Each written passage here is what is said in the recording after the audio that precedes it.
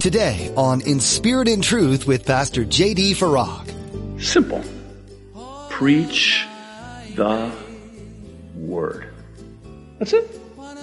Preach the Word. That's it. I mean, my goodness, if I had to muster up and manufacture this whole thing, I can't imagine living under the crushing weight of that pressure. You're listening to In Spirit and Truth, the radio ministry of Pastor J.D. Farag of Calvary Chapel, Kaneohe. Pastor J.D. is currently teaching through the book of 1 Thessalonians.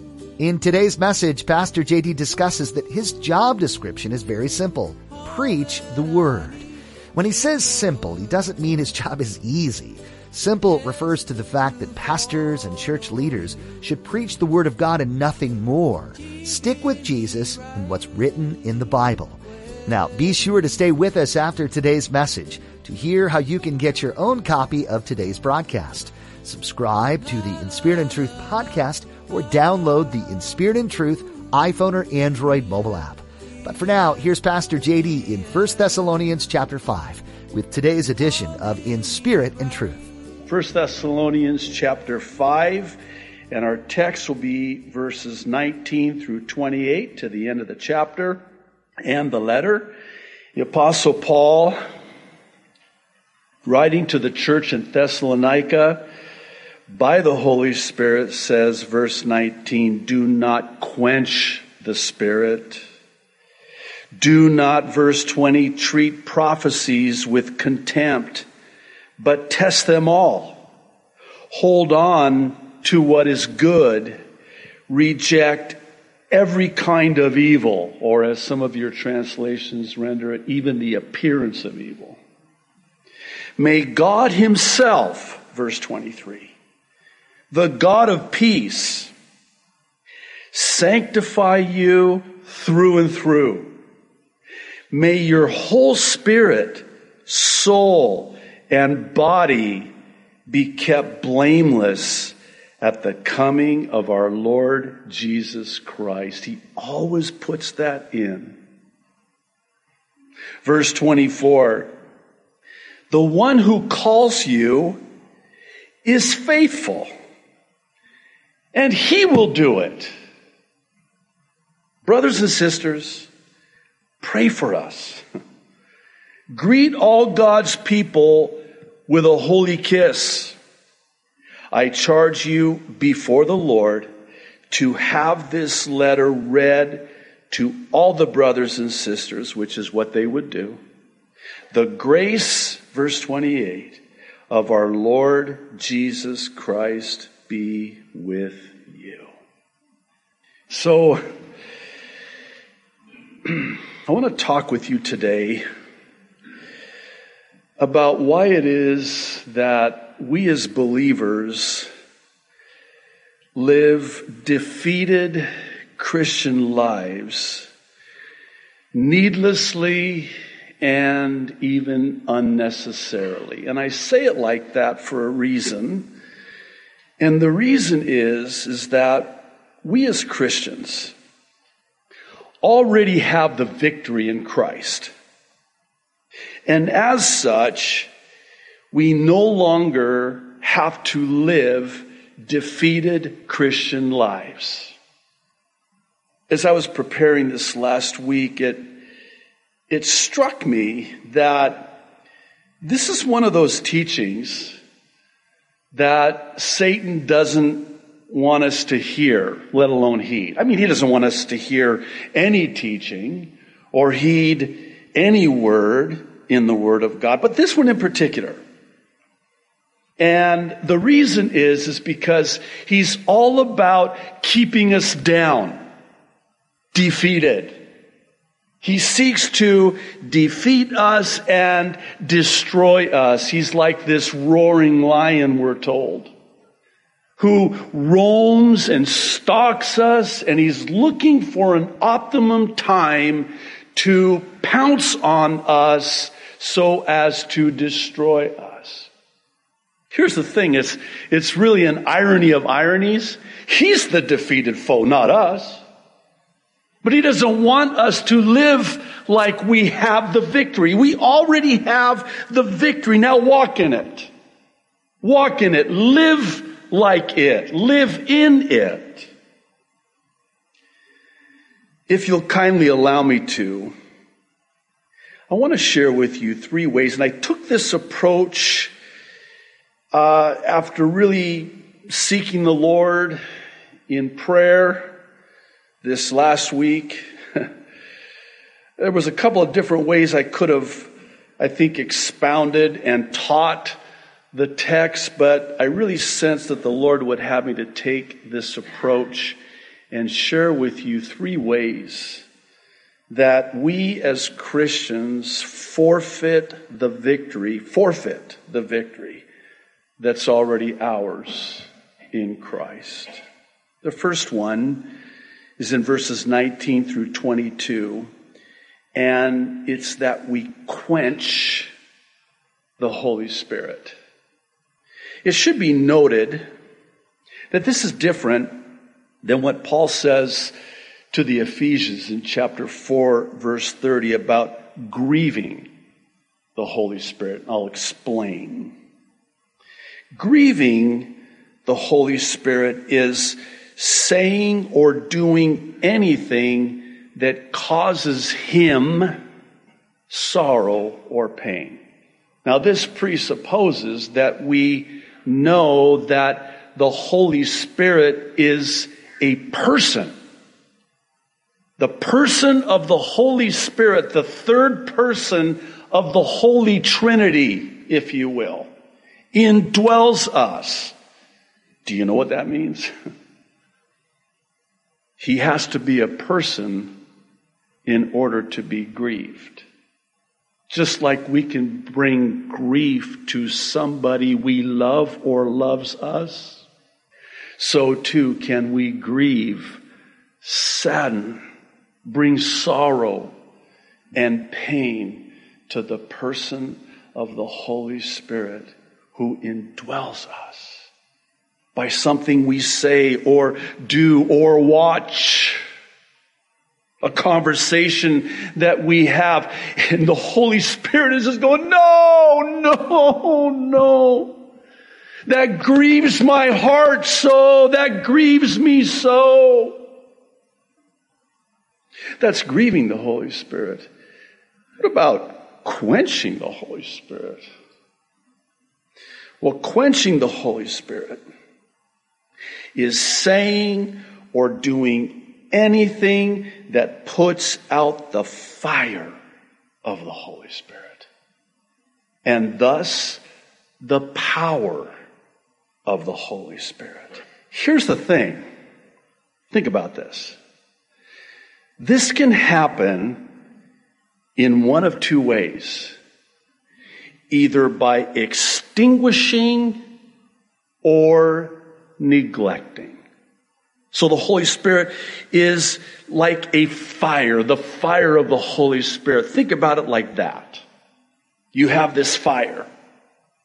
You could put that fire out. You can douse it, cover it, pour water on it, you extinguish it. But you can also put that fire out another way, by neglecting it. I think about what the Apostle Paul wrote to Timothy about keep stoking the embers of the fire of the Holy Spirit and that gift of the Holy Spirit in you. You got to keep it burning. If you neglect it and you don't do it, it's going to go out just by virtue of you neglecting it. And again, please keep in mind, I don't want to give the enemy too much credit or coverage, but I have to tell you that this is what he's all about. Because he knows that the Holy Spirit indwelling the believer is the power source. He knows he's a defeated foe. But he also knows that the greatest threat we pose to the powers of darkness is the power of the Holy Spirit. And Perhaps we need look no further as to why it is that we're rendered powerless in our Christian lives. I mean, of course, we've extinguished the power source. We've suppressed. We've quenched. We've grieved. We've hindered the power source, the power of the Holy Spirit, which is the source of power in the Christian life. This second one, in verses 23 and 24, by any stretch of the imagination, would seem like a firm grasp of the obvious, because once you've extinguished the power source, you've quenched the power of the Holy Spirit, then what are you going to do? Oh, you've got to manufacture power. You have to do it in your own strength. And this is really the second way that we forfeit our victory. The victory that's already ours. We try to do it ourselves. I always pray, Lord, if I'm planning to say something you would not have me to say, you need to show me so I don't say it. And conversely, if I'm not planning to say something that you would have me to say, you've got to quicken my heart and my mind so that I will say it. So this is what the Lord impressed upon my heart today. This is not just on a personal level, where we as Christians have this propensity to live defeated lives when the victory is already ours in Christ. But how about on the corporate level as it relates to the church? Stay with me. Talk about grieving the Holy Spirit and even quenching the Holy Spirit. I wonder, when a church has to rely on this manufactured energy, they're ministering in their own strength, and you've got all these programs, all the flash and the splash, which I believe comes as a result of the lack of, even the absence of, the Holy Spirit. So the litmus test for me is at the end of the day when somebody will come up to me and say, wow, that was powerful. And they're looking at me going, and it wasn't you. You had nothing to do with it. You were only the mouthpiece. It was, the Lord met me here. The Lord met me here. The Lord ministered to me here. The Lord spoke to me here. The Lord is here. I don't get up here and try to put on a show. To me, and please don't misunderstand me when I say this, but when you don't have the power of the Holy Spirit, you've got to make up for it. In order to make up for it, you've got to come up with stuff.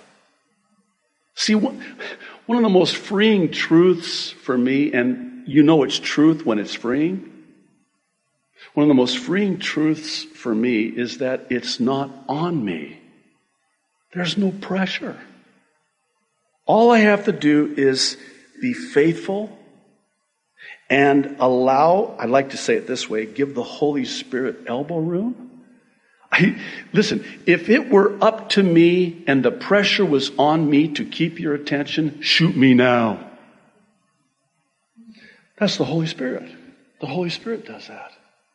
Let me take it a step further. If the pressure was on me to grow the church, to fall prey to this whole church growth movement, oh my goodness, if you could only see my email inbox, I get inundated with these ministries. 10 ways to grow your church. I'm like, what? Let me see. That's not what we do. That's not Could you imagine if it was on me to grow the church? I mean, you know what? Just shoot me now. Because that's too much pressure. It's impossible. I can't do that. The Lord does that. The Lord adds to the church as many as should be saved. There's no pressure on me.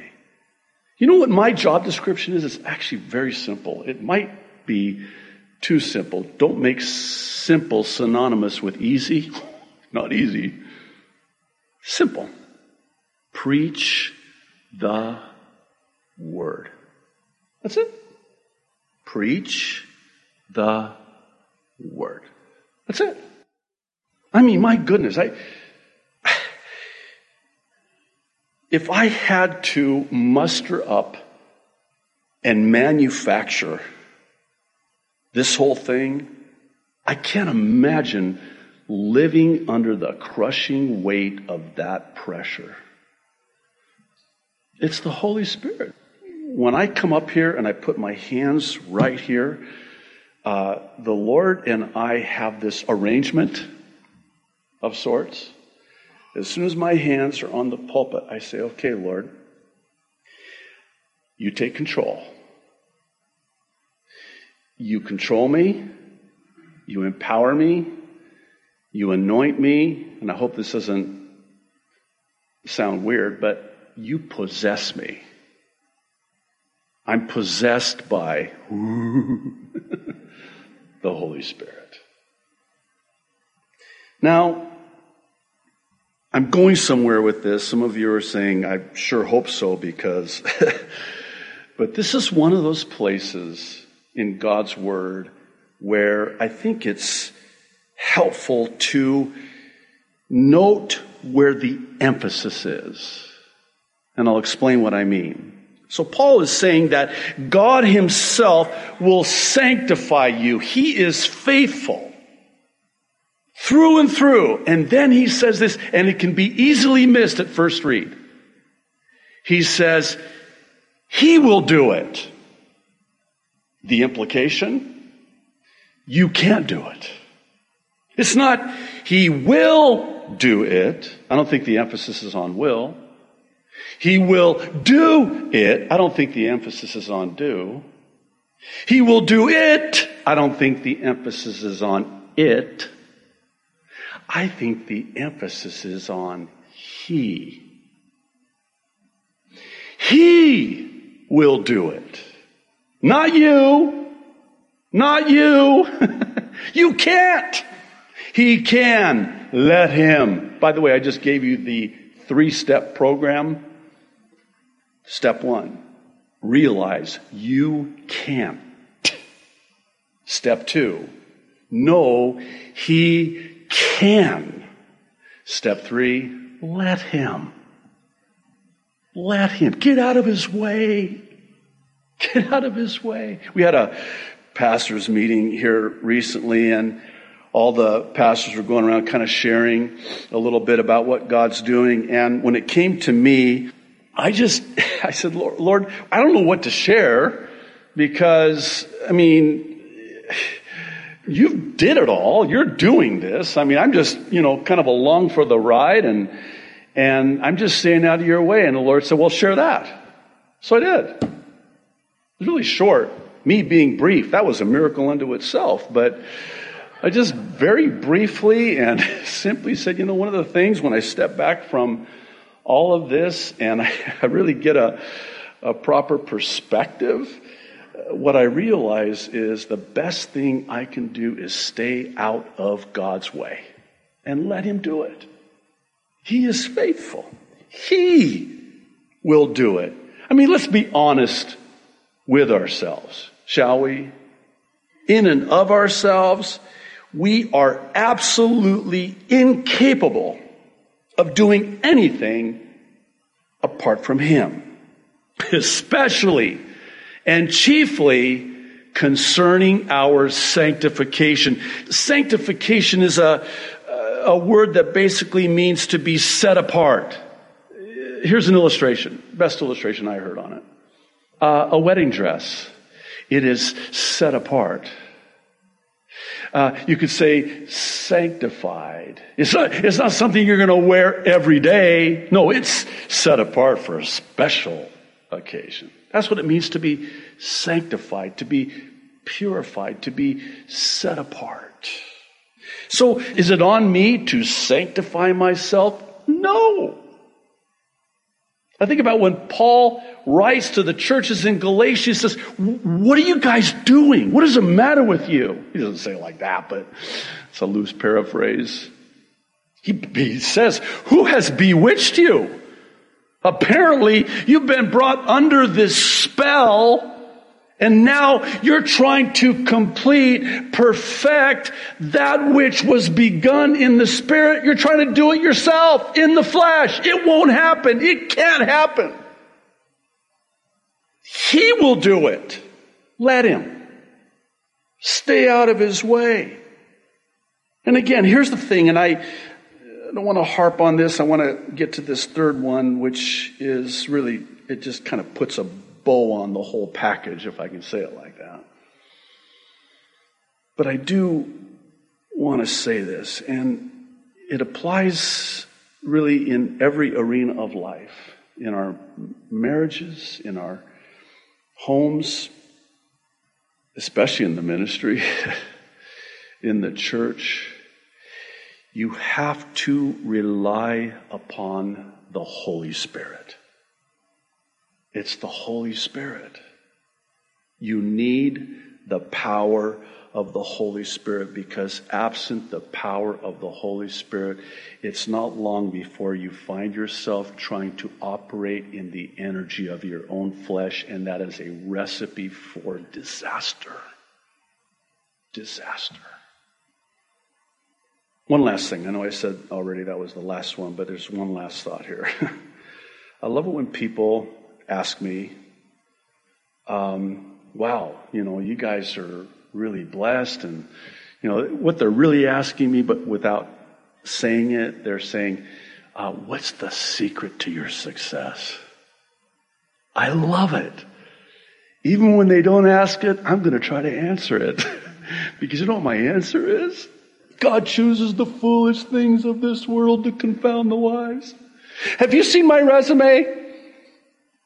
I don't even actually have a resume, but even if I did have a resume, not very impressive. Nothing wrong with an impressive resume. God doesn't call the qualified, as it's been said. He qualifies the called. And God will call and choose and use the least and the last. The early churches had a lot to learn about Jesus. His life, death, and resurrection was still a fairly recent event when they were established, and many of the books of the Bible you have today weren't yet written. Pastor J.D. has been walking with you through one such book, a letter penned by the Apostle Paul to the Thessalonian church. This letter was meant to encourage as well as teach, and it continues to do so today. As you were listening, you may have realized that you too have more to learn about Jesus and how he can change your life. If you have any questions or are ready to take steps towards salvation, we want to invite you to visit inspiritandtruthradio.com. Pastor J.D. has simplified the gospel into the ABCs of salvation. These are the basics that everyone needs to know. Just click the link on our website and you'll see how easy it is to begin a brand new relationship with Jesus. Know that we're praying for you too here at In Spirit and Truth.